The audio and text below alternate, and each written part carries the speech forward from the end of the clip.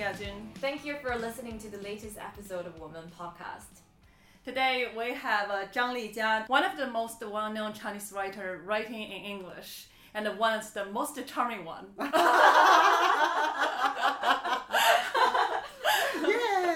Definitely.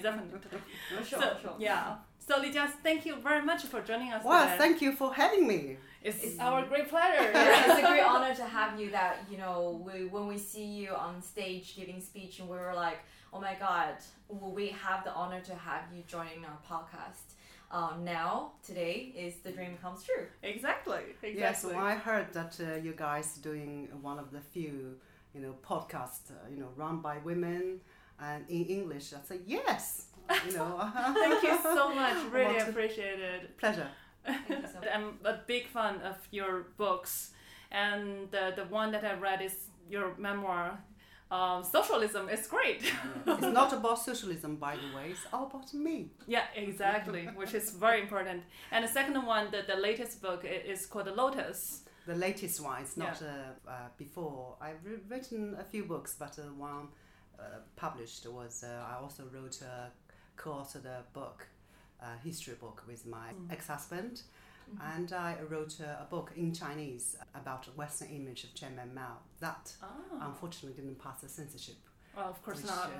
Which was why I now write English. We'll elaborate later. Okay, sounds great. Yeah, if anybody who has read Lijia's Socialism is great. It's a great memoir, and I loved it. And for Jinjing and me, we are born in 1980, so we have very different life, different childhood. So sometimes it's kind of difficult to understand the struggle that you had back in the day. But it's a great reading that we had. At least for me, I feel like it's a way for me to understand the life. A young soul, young free spirit, born in that period, 1960s, and grew up in 1970s, and then need to become a factory worker in 1980s, right? So your life is very legendary, and help us to understand what's going on in the whole society. I think, earlier at dinner we talked about, we had, I don't know how many years gap, 16 years gap between us. Something like that. 18 years gap. That was feel like a really modern generation, because things in China changed so rapidly. Right. For example, as we were growing up, many basic things were rationed. For example, grain, edible oil, cotton to make clothes, meat. All these things were rationed. But you guys probably, by the time you were growing up, things were abundant. That was really different. So I'm talking about my childhood. I wouldn't describe I had a miserable childhood. I know I was well taken care of when my grandmother brought us up. And I just always had this craving for meat, because every month we probably had a chance to eat meat twice in only small proportions. So we always looked forward to the Chinese New Year, because that was the only time you could eat meat without limit. So we always ask my grandma, when will be the Chinese New Year? I think kids probably don't care about Chinese New Year these days, right? Yeah. Probably not. Yeah. Actually, funny you should mention that, because Yajun and I did an episode on Chinese New Year, that we sort of reminiscing about our memory of Chinese New Year's, why Chinese New Year's feels so special to us. And then I remember Yajun mentioned about your family and also my family when they were growing up, and they said exactly the same thing. And then one of the reasons that make Chinese New Year so special is because that they can have something that they don't have. They could normally have. Yes. Yeah.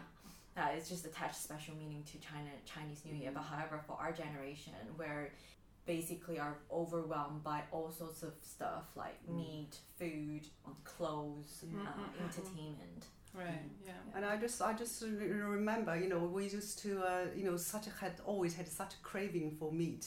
I was just so skinny. I often felt hungry. Now I'm extremely conscious about food, because I often felt hungry. I dreamed about eating meat. We certainly didn't have good meat to eat. But even basic things like a green vegetable, and in the winter, there were just very little fresh vegetables. We had to get up at children, we have to also kind of help parents who got up early to buy vegetables. And I remember my hands were frozen, swollen. And now we had the opposite. And now, at least for talking about myself, trying to stay slim is such a battle. Suffering opposites. Overnourishment. True. I heard my mom describe to me before that during the food ration period, because her family is a huge family. They have like 6 kids and plus the 2 adults, so it's 8 members in the family. And when my mom was a teenager, her siblings were teenagers as well, so everyone eats a lot. In order to get more food, so they try to go to weight and buy relatively smaller or bad food. For example, like when the government sell like a sweet potato, if you don't need eat tons of sweet potato, you can go to buy the normal ones. But because my mom's family has like 8 members, so they always wait in the line for the smaller one, for the ones already cut into half. So in that way, for example, like a 1 RMB, normally you can buy 10 jin for sweet potato, but for her smaller ones, she can 20 jin. So the whole family can eat more relatively. It's kind of unbelievable for me. It's so difficult. Yeah. So difficult to imagine. I even don't like sweet potato.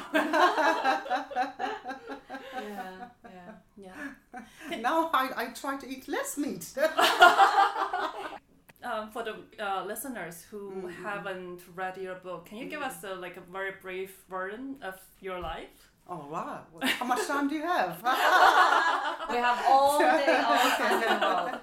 So I was born in Nanjing on the banks of Yangtze River, and I grew up in a residential compound which belonged to the factory my mother worked for all her life. So all my neighbors worked for the same factory. Yes, and all my friends were the children of factory workers. So becoming a factory worker was the most likely possibility. So, but I had a grand plan. I want to become a writer and journalist. Actually, I didn't quite understand the difference between writer and journalist as I do now. And I had this dream ever since my teacher read my writing as a good example to show other students. But then when I was 16 in 1980, and I was just taken out of school. In 1980, Deng Xiaoping introduced reforms opening up in December 1978. Yeah. But that policy, which slowly transformed China, but it took some time before it became effective. Right.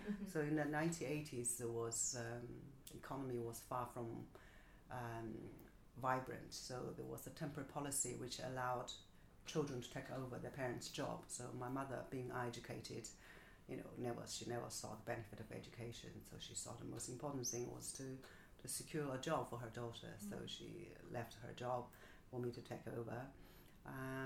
And she got another job, and it was not a kind of a would you like to have a job. I mean, when I live in the West, I was just so surprised kind of the choices that children have. Darling, would you like a pasta for dinner? I would just be grateful, whatever. But anyway, so I was it's not a choice of dinner, but anyway, including the choice of dinner, including our clothes, everything was decided by my mother, my parents. So I became a factory worker at the age of 16. So I worked for 10 years. And my mother wanted me to be grateful because it was a state-owned factory.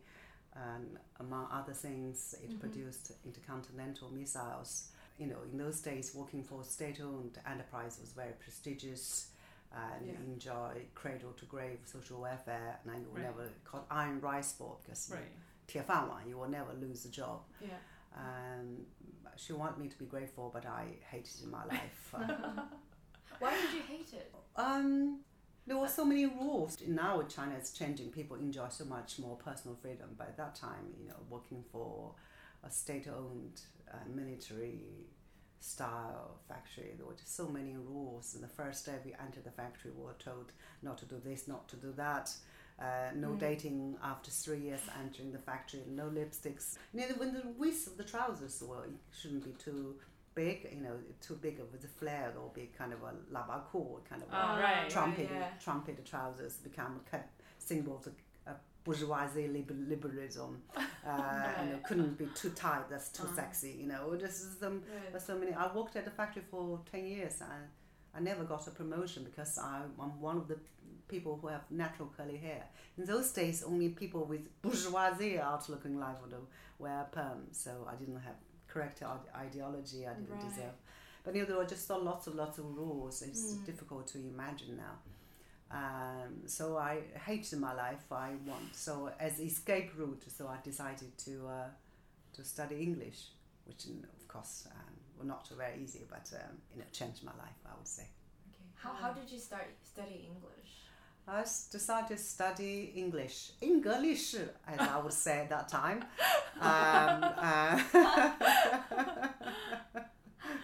My English was sounded so awful, but I was always willing to talk.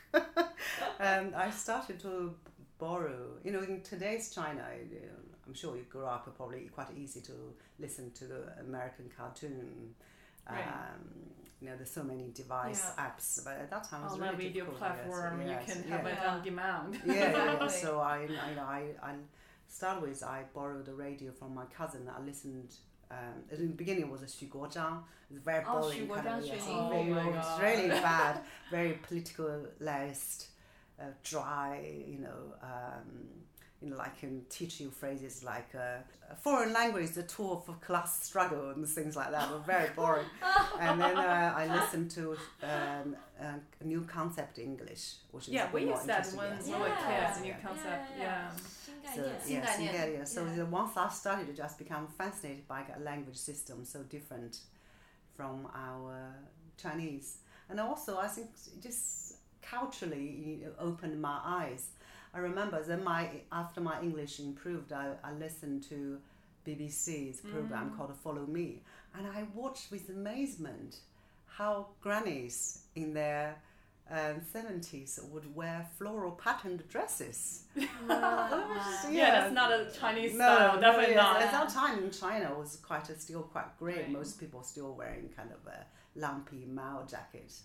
So anyways, So and then after my English got a bit better, I started going to this place called English Corner. Did you have that? When I was in college. Like in middle school and high school, they're like 英语角. Yes. So just people got together, practice English, and we had one in Nanjing, and every Sunday I would go there, and we were always talking English very loudly, as if the sheer volume would compensate the lack of fluency. So sorry to interrupt here, but did you self-taught yourself English? Yes. Yeah. Wow. Thinking about us, I started to learn English when I was in my 5th year of elementary school. When I was about 10 years old, we were forced to study English in elementary school, in middle school, in high school, in college. I feel like I didn't do that much in college other than studying English.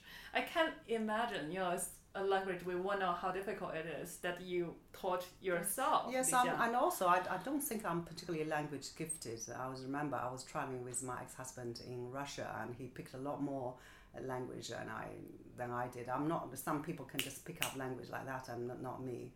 I mean, my English is all right now because anybody who have sunk in this much effort as I have probably can reach this level, I think. But you are one of the very few who write in English and become, I have been studying, diligently, and I'm willing to try at the English Corner. There are so few foreigners. If one foreigner passes by, we virtually jump over here and say, "Hello, hello. Where are you from?" Yes.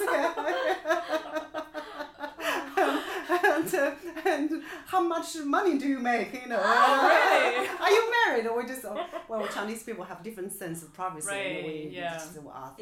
But don't worry, I'm not going to ask you about this kind of questions. I hope I've grown a little bit more sophisticated. I remember when I was in college, I went to some of those English corners. But later in the years, I guess, it became really creepy. A lot of guys just randomly try to find a language partner and start to look for boyfriend or girlfriend. Kind of hookup device. Yeah, exactly. Stop going after a while. I didn't meet one of my boyfriends. Oh, So maybe at that time when you go into the English corner is still quite innocent. Yes. As it is now. But in fact, I think innocent is really the right word. I think there's the whole nation in the 80s was very innocent. You know, people are not very materialistic and, not money worshipping only come later. Yeah. It was... and then there's no like agenda, behind whatever you want to do. Because right now, like I've seen so many people like doing things not because they like it or passionate about it, because that they feel like this would benefit them from whatever reason. So, and I think your generation and also our parents' generation were living in such a lot simpler life. Right, true.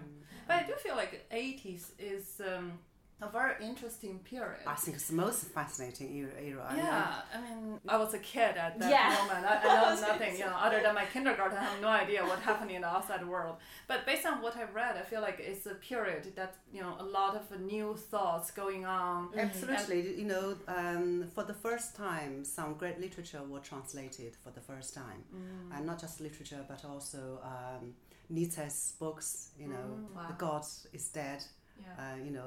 Freudian's works were translated, introduced China for the first time, and it took really China.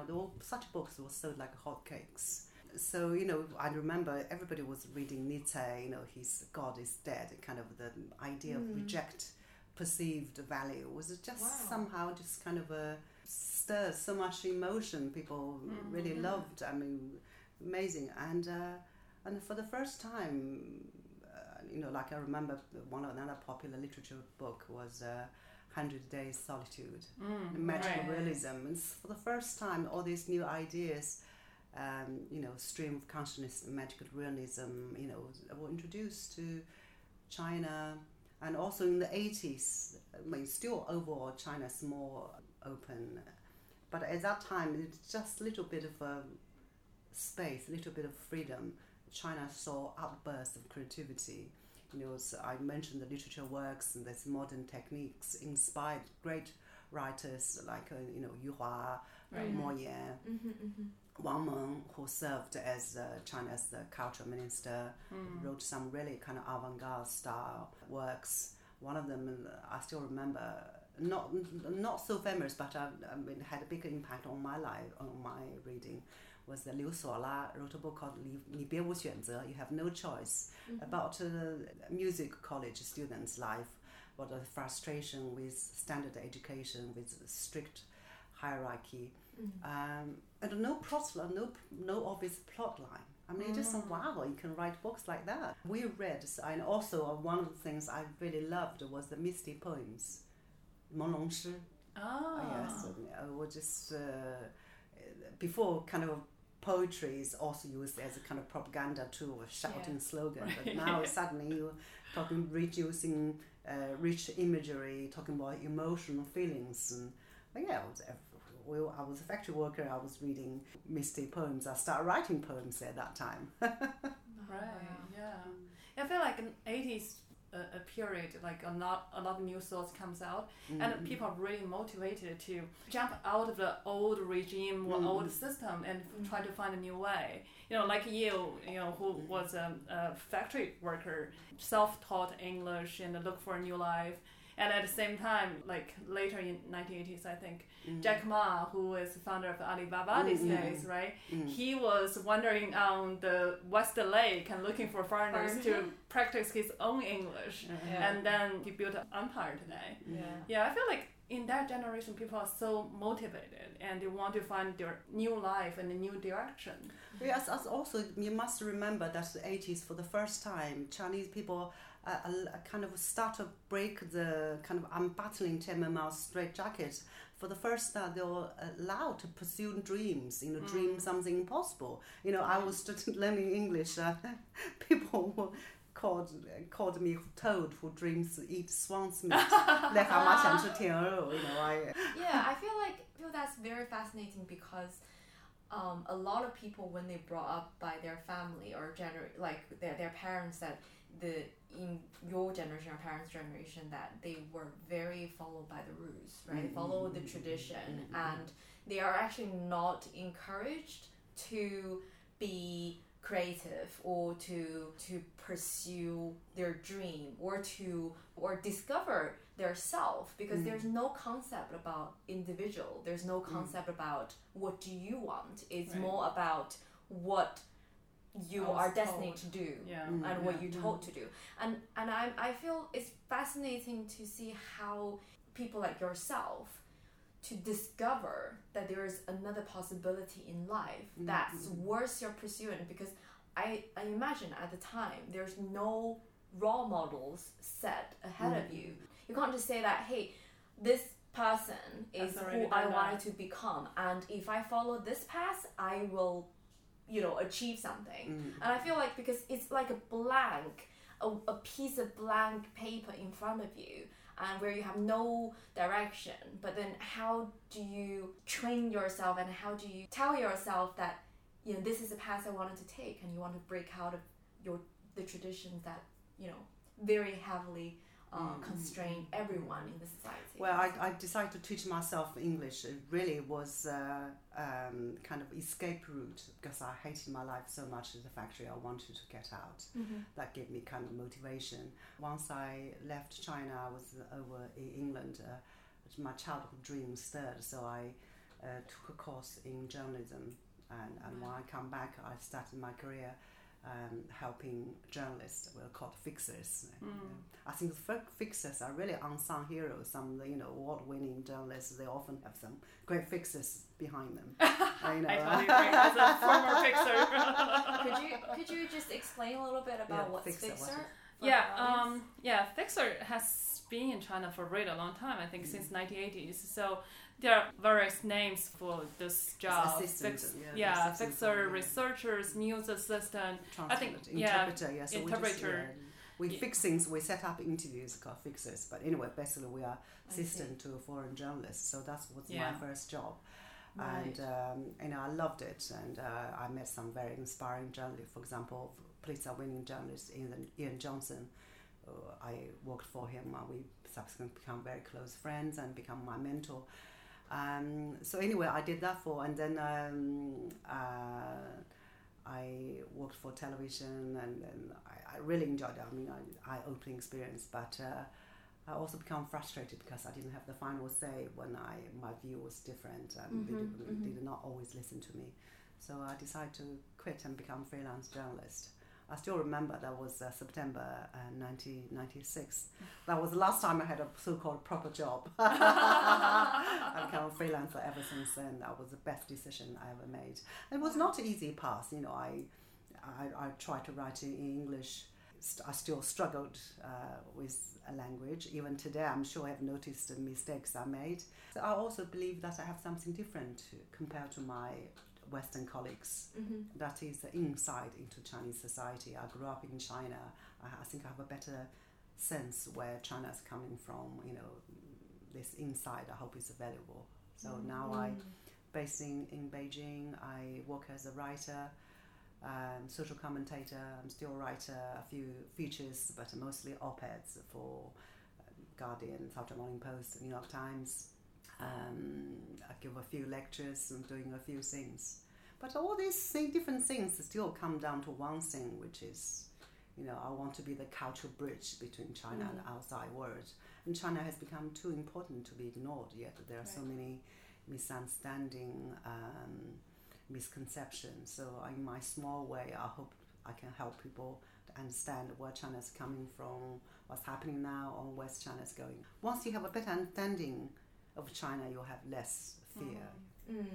After you finish your last proper job, so-called proper job, why did you choose this path? English is not your first language, but you decide to dedicate your life to write English, to become an English writer. That's a hard choice. Why did you choose that way? Because that's something interests me, because that's something I feel passionate about. That's really courageous. Again, then you've done a lot of courageous thing, right? It's not easy for everyone to leave a iron rice small job, right? Yeah, particularly. So once you started that, then I guess nothing would stop you from pursuing interest. Yeah. I also have a personal question. I can't help noticing that in your book, in your memoir, you mention a lot about your fashion sense. For example, like in one of your dating moment, you wrote that you want to wear something really 惹眼, right? Eye-catching, eye-catching, or like a red sleeveless dress. I think one of them is that. Yeah, I was trying to picture that. I mean, before this podcast, I went to several of your talk. Your fashion sense is very 惹眼, particularly your flower on your hair. Yeah, not maybe not today. Yeah, but in a lot of occasions, particularly when you give a lecture or something, you always have a beautiful flower on your ear, on your hair. It's really nice, very outstanding. So why is the flower? I guess in some ways it started as kind of an expression for rebellions. You know, since I was young, I was very 听话, obedient, which is kind of a most desirable quality for Chinese children. You know, good children should be 听话, right? Listening to words, obedient. And then, you know, I guess I become a bit more rebellious. That's kind of as we're growing up, we're told women should be kind of subdued, you know, don't stand out, you know.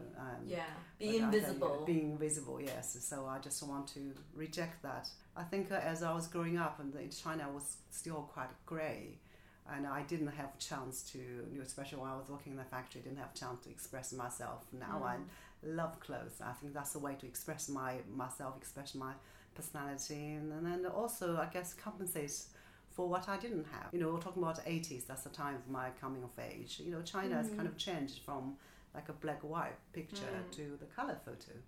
In 1980, if you look at Chinese people describe China, would describe a country with 1 billion blue ants. Everybody was wearing male jacket. And another journalist talked about famously joked, you know, after Deng Xiaoping introduced reform opening up, and Chinese women suddenly got breasts. Because before everybody was wearing, you know, a lumpy mold, you know, woman's beautiful, however beautiful, were all buried in there.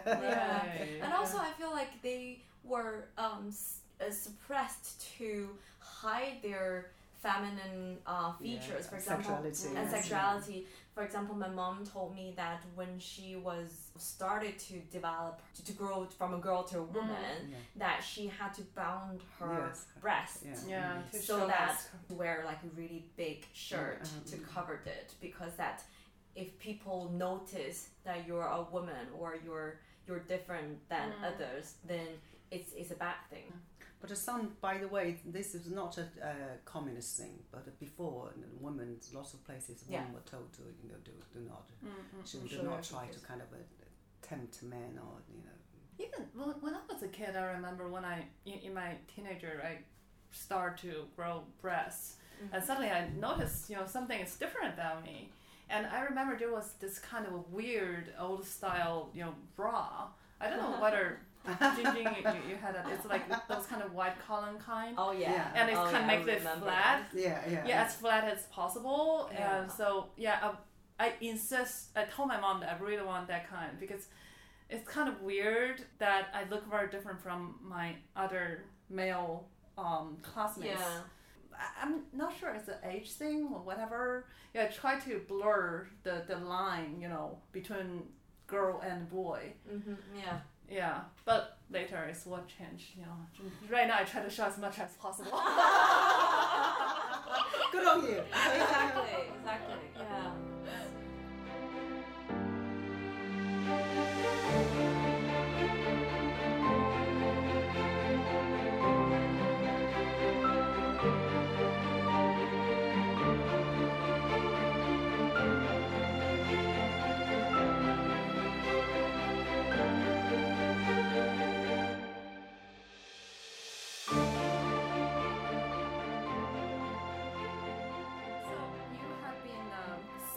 Observer of China over the last few decades, right? What did you notice changed?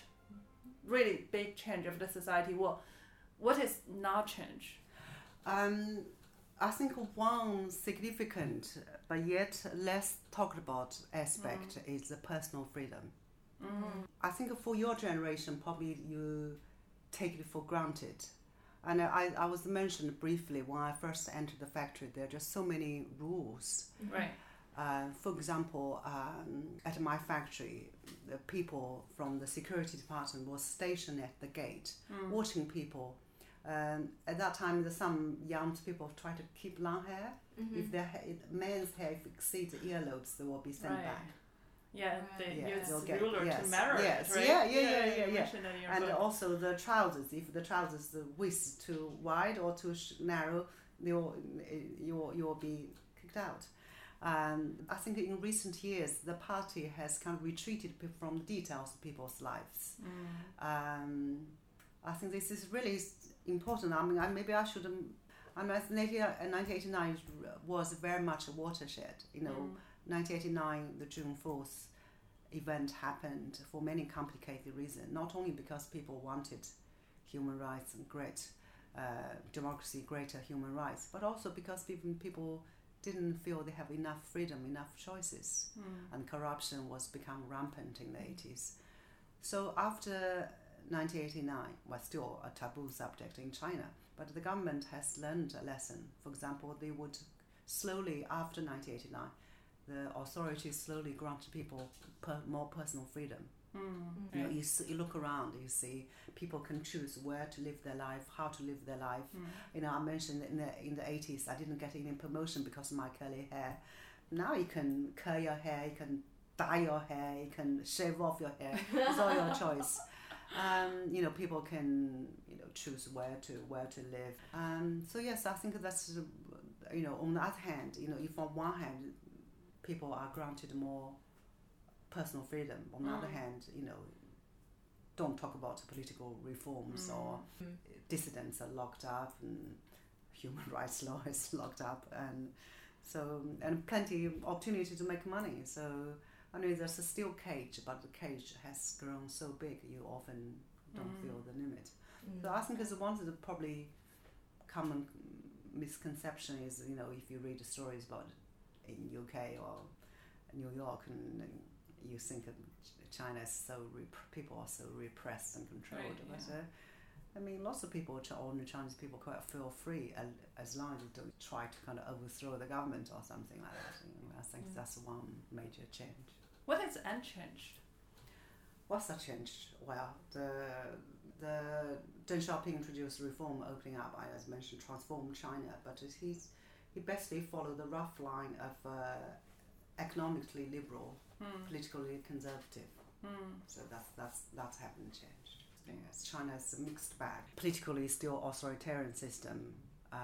Economically, we have market economy, but the market economy is not total free market economy. Right. The government still had lots of control. All the important and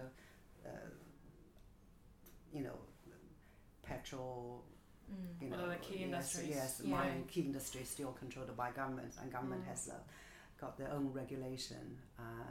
And also, which in a very funny way, that I feel the whole world is changing towards that.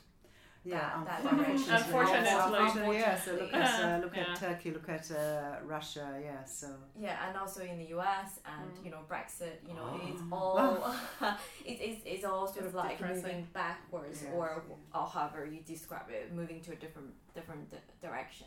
Yeah. So it's an interesting time of to see where the whole world is going to. Yeah. At least for the US, we'll have a better visibility after midterm election.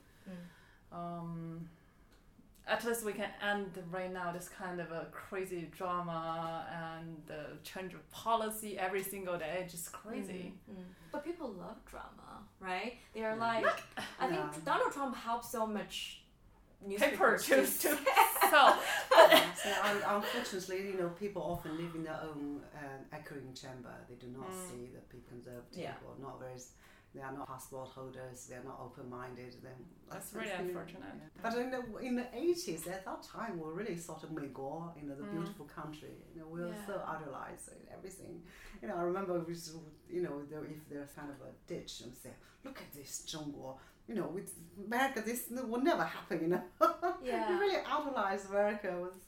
America is really kind of the beautiful country. And now, I just feel like I couldn't help but noticing, China is catching up in so many other ways, where a lot of my friends, when they visit US for the first time, and they were like, okay, so how do you feel about it? And they were like, oh, it's not as great as I expected. It's fascinating how you see like China can catch up so much in the space of, let's say, 20, 30 years. But I guess when we talk about that kind of catching up, it's more about, hardware, technology, that kind of thing. Yeah. But I still feel like it's a very dangerous thing that a lot of Chinese feel like we are catching up. And some of them even feel like, maybe we are better than the US, than Europe, than other country. And then stop learning, we'll stop thinking about what we can do better. I think that's a very dangerous sign. I mean, if you look at some companies, or even Chinese government, when they expand in the overseas market, when they make a policy, they stop thinking about, what we can improve, rather than, that's our way, that's the China way, my way, no way. In terms of like the political regime or economic structure, there's a lot of things that actually we can improve.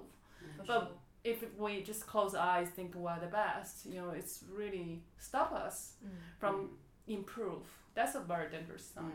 You talk about what things change. I think the things we just talk about this. I was just talking about this last night.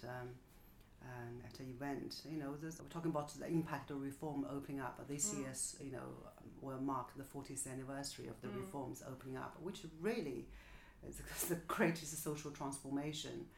China at that time, end of 1970s, was one of the poorest countries in the world. Now it's grown to be the second largest economy in the world, and in terms of consumption, the biggest economy. It just really, it can be called an economic miracle. And I just also think that almost 800 million people being lifted up poverty, both having the largest number of middle class, 300 million people. Those are really great achievements. But on the other hand, there are also setbacks. For example, income gap. And what start with the environmental degradation, pollution, they're just part of them. Corruption become more serious than before, and also the income gap's been widening. On the onset of reform, the Gini coefficients, the index, was only 0.17. Now China has become one of the most unequal societies, 0.45 or even 0.5. And on the other hand, the social mobility is also narrowing, which means if you're born poor, you have a little chance to move upwards. When reform was first introduced, there was great social mobility had a little leap forward, a great leap forward. There were Gertie Hall, the private business, were allowed to, burst into the scene. And that improved a lot of social mobility. But now, after all these 4 decades of reform and opening up, I think the vested interest group, China is kind of a state-controlled market economy, which means if you have connection, you have just such unfair advantage. And the hukou system, if you are born in a rural area, it's more difficult for people from rural area to go far. You're looking at how many kids from rural China, 7 to 8% can go to university. And also, education used to be one of the equalizer, but now it has, like everything's become commercialized. You have to pay more, better interest rates, better pay. So anyway, all this social mobility is narrowing. So that's all these are really worries. Yeah, true. I have a story about that. My dad, every time when he comes to Beijing, he really likes to visit the mausoleum at the Tiananmen Square. Once he even bought some bracelet for me and my husband. From the mausoleum? From mausoleum with the mouse image on it. And I began, I didn't get it. I mean, Mao is such a controversial figure in China. I said, why do you like him so much? You kind of still worship him. He's reason is very simple. He said, back in the day, everyone is poor, but everyone is poor. Yeah. But these days, Equality, we're rich. But, the gap between rich and poor is huge. And the corruption problem is a major issue. And people kind of hard to find equal treatment in the society anymore. So that's why he really missed the Mao's period. Yes. Yeah, that's very interesting perspective for me to think about. Certainly, I think widening income gap and a smaller social mobility have caused quite a lot of resentment. Yeah. I think another negative impact, I have to say, is is impact on women. And of course, the reform opening up brought huge opportunities to women, especially urban educated women like you guys, like you ladies. But unfortunately, market economy has also led to widening gender inequality. Urban area, women make 67.3% what men make. In the countryside, even lower, at 56%. The reason for that is because as China shifted from the planned economy to the market economy, women have taken too much, shoulder too much of the burden and cost. Right. For example, state-owned enterprise, women always the first to go, and more women were let off. And once women are let off, it's much harder for them to find jobs. And university students also find harder time finding employment before the jobs were allocated. And also, some companies will refuse to hire women of childbearing age. And then do you feel like that's actually changing now, as our current generations, we consider ourselves very lucky that have received education and also be offered the opportunity to work. There are lots of women like us being really freely to choose what they wanted to do, which is, I think, to me, it's a great improvement. But obviously that we certainly feel like we're in a privileged position where we're born in the first top tier cities, equally not like rich, but like adequate family, decent family background, and then have the opportunity to receive education or even go to study abroad, and then come back and have a decent job. This is something my Western friends find difficult, and they, I'm talking about Westerners, working in China. They often say, Chinese women are amazing, they're so capable, they're much better employer workers than Chinese men. I agree. But on the other hand, and also if you look at the business field, women, or the top 10 self-made women, top 5, top 10, 5 come from China. But if you look at the big picture, still, market economy has undermined the gender equality.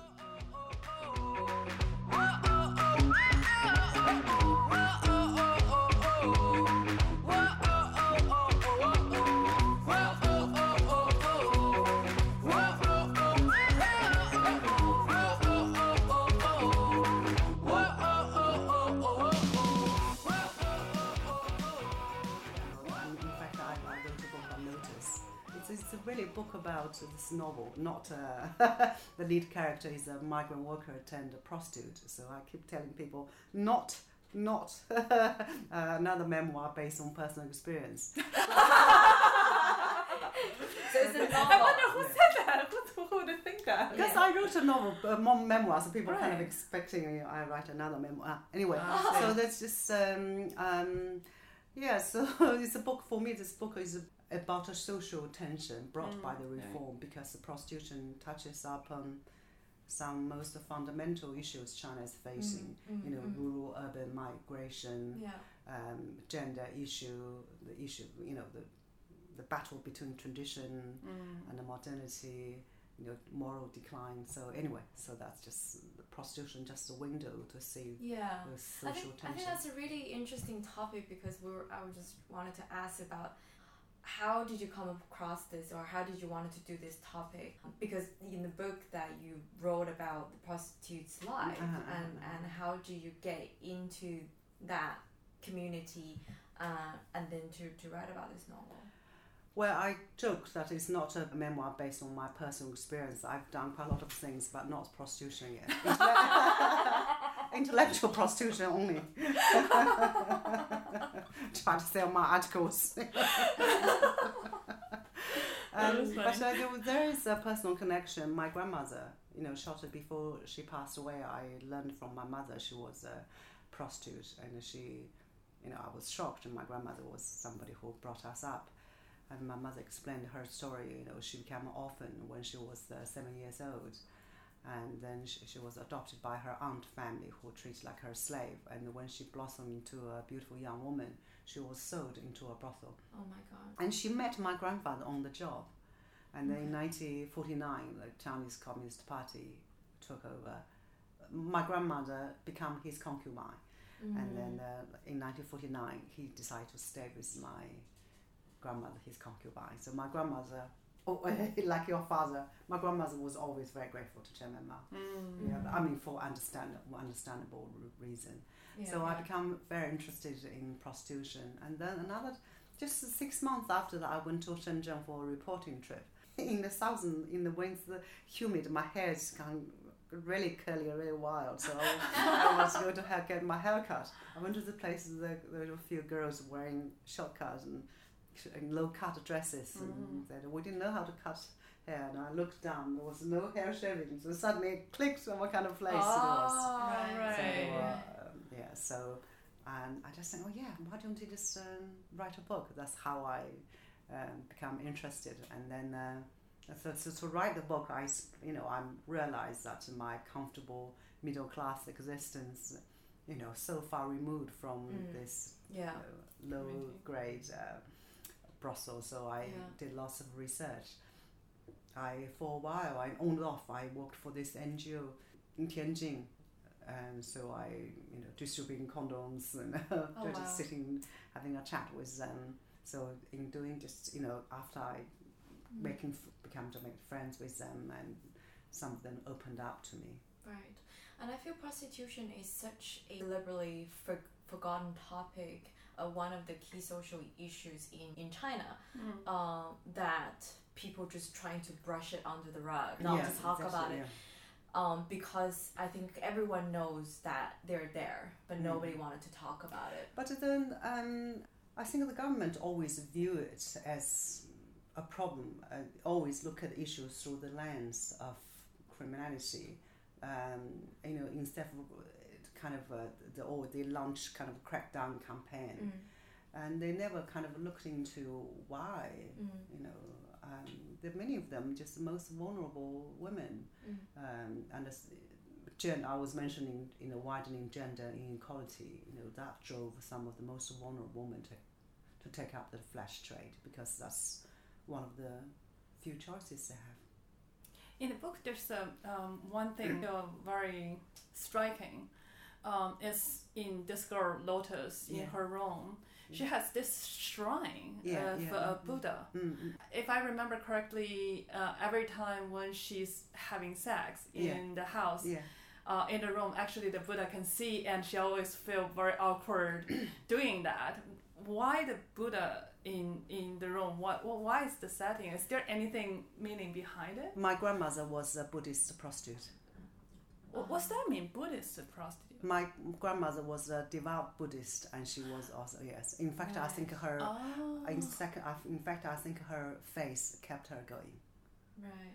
And this is very interesting. I spent lots of time in Shenzhen and in Tianjin among sex workers, and a lot of them have face.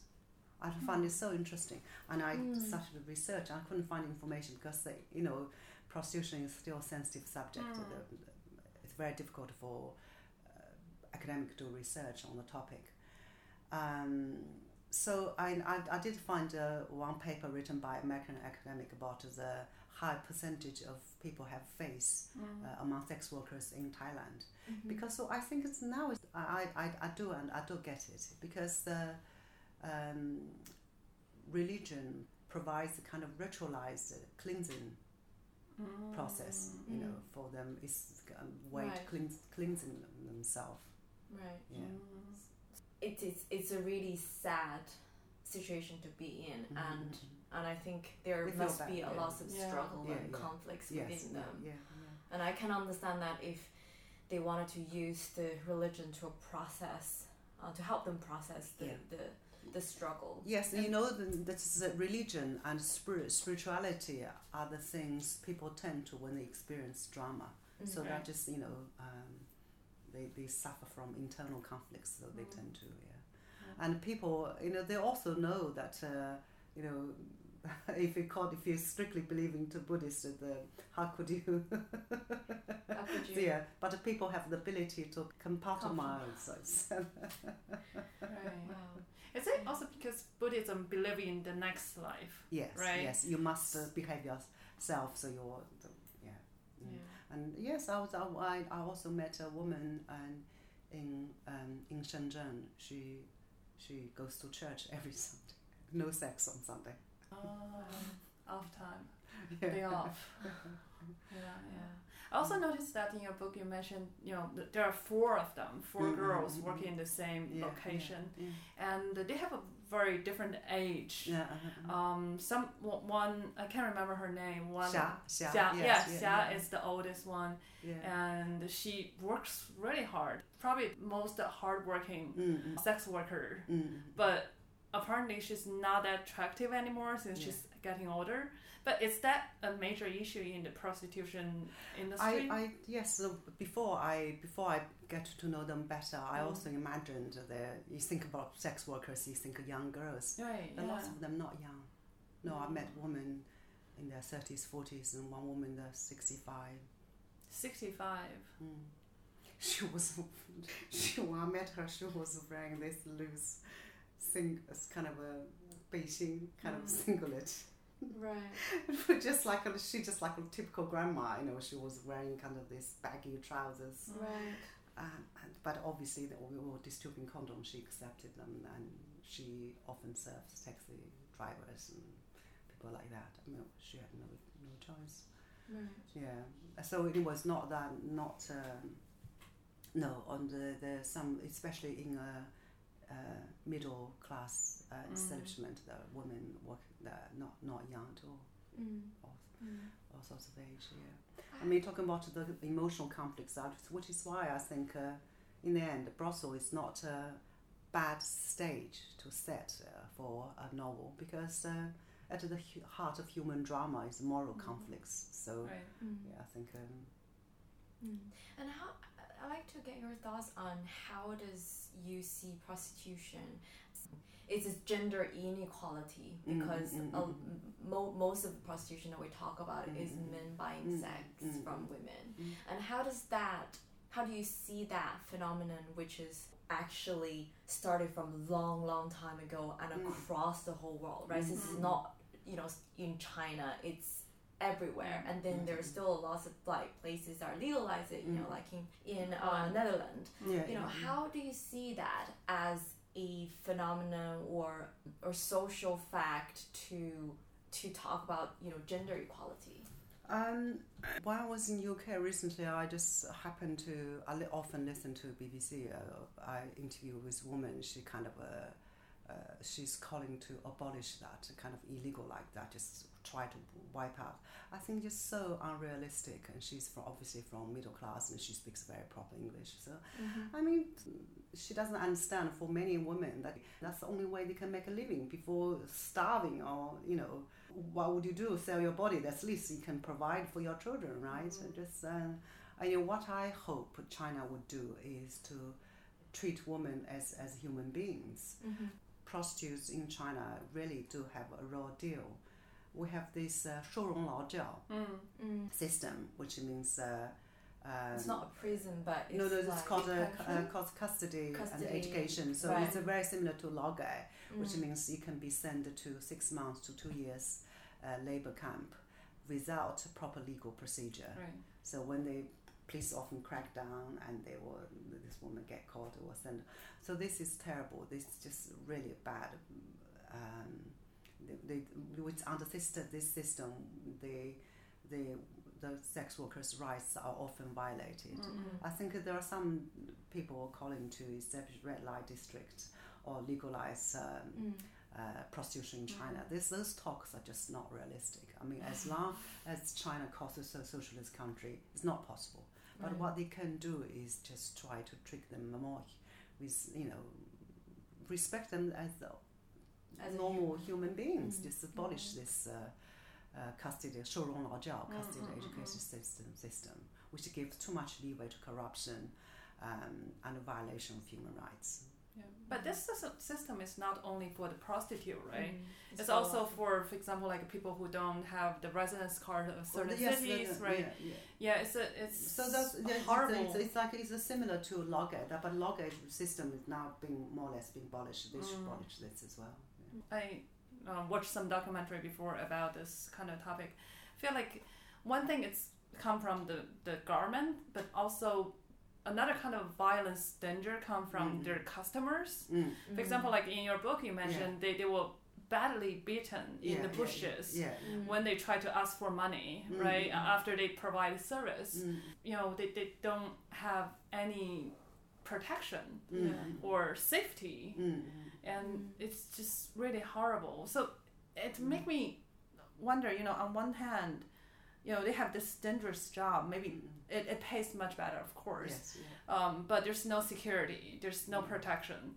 And, one girl in your book mentioned that she got pregnant many times, right? Oh, yes, it was so... there's so much danger. And on the other hand, for example, Lotus, the main character of the book, she tried to work as a worker in a local factory, but the salary is really low relatively compared with working as a sex worker. How to choose? I guess for today it's not like you have to. For some people they have to be a prostitute to make a living. But for example, like Lotus, she has a choice to make less money to work in the factory, right? It's safer. At least she's not going to be bitten by any random guy on the street. Do you think that's a way for some prostitute and just leave that industry and have a safer life relatively? Some did manage. Some did manage, but unfortunately, quite a lot of them got sucked into it. And some of them, for example, they have a boyfriend, just living off them. Awful. I think it's really. I find it quite amazing that quite a lot of prostitutes they have just such a burning desire to have they have desire for more. I mean, we're all longing for love, but they just more so they want to have boyfriends. But I guess after such fake intimacy, they want some genuine affection. But having said that, in their life, I said that prostitute life, sex workers in China, their lives are not easy. But on the other hand, their life not total bleak as well. I mean, they have women. They often have fun, and I laugh so much when I was hanging out with them. They often tell jokes at the cost of their client. Yes, and they also, I think, they feel empowered by the money they make. They send money home that improve their relationship with their family, give them certain power, and they also begin to enjoy what city can offer. Now they have a bit of money. One woman, I like. What do you like? She likes jam on toast. Jam on toast. Wow. That's such a Western.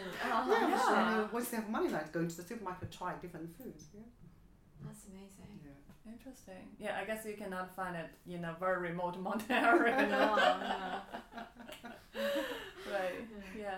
Yeah. We talk about all of your work. I mean, I'm very interested in knowing that you're an amazing writer, and all of your writing, I feel like it's different from like the writing that I saw, the books that I saw written by foreign authors, for example, like English native authors, because you like to put a lot of Chinese things and translate them into English, and then but still keep the Chinese flavor. How did you manage to do that? And also as a Chinese native speaker to write in English, I mean, how many editing did you need to know? More editing than I can tell you, more editing than the native speaker. But Yeah, it is not. Writing is difficult. Full stop. Maybe to start with, I should say why I wanted to write in English. And when I was living in Oxford, oh my God, how many years ago? Anyway, so in 1991, I was approached by a Chinese publishing company to write a book about Western image of Chairman Mao. So I spent 2 years at a Bodleian library, interviewed many people from different walks of life. And I finished the book, but the book didn't pass the censorship. That's book in Chinese. So ever since then, I decided I'm going to write in English. Right. And so it's not, I said it's not easy, but on that hand, it's also freed me. Freed me politically, I can say whatever I want to say, you know, and also freed me literally, because English is not my native language. So that allows me to be more adventurous. That's true. I borrow Chinese saying, I structured my sentence differently. So anyway, so I know the editor who read my Lotus and fell in love with the book, and she felt there's such a freshness in the language. And now I'm kind of a 老王卖瓜自卖自夸. It's kind of blowing my own trumpet. But anyway, so yes, it's a struggle, but it's a challenge. I enjoy it. Okay, my last question. A lot of our listeners, they are writers themselves. You know, they want to do what you do. You know, have a free life to choose whoever they can write for, and whatever topic they want to write about. As a full-time writer, how to make a living? That's getting increasingly difficult, but I feel very fortunate that I also make some money from giving public speeches. I also write articles. And I give some lectures at university, and I even some high-end travel company, they can invite me to give some lectures. They're quite well paid. So yes, a variety of things. Any tips that for the writer who want to step into this industry? Keep writing. I don't have simple as that. Yes, keep writing. Yeah. Awesome. And take on some part-time jobs. Very important. Yeah, I take on either interesting or well-paid job. Thank you so much. Pleasure. Yes, such a wonderful talk. Yes, we really appreciate your time. Thank you so much. Pleasure. Anytime. Thank you for listening to Woman. If you have any feedback, write to us at Woman Podcast, WOMEN Podcast @outlook.com.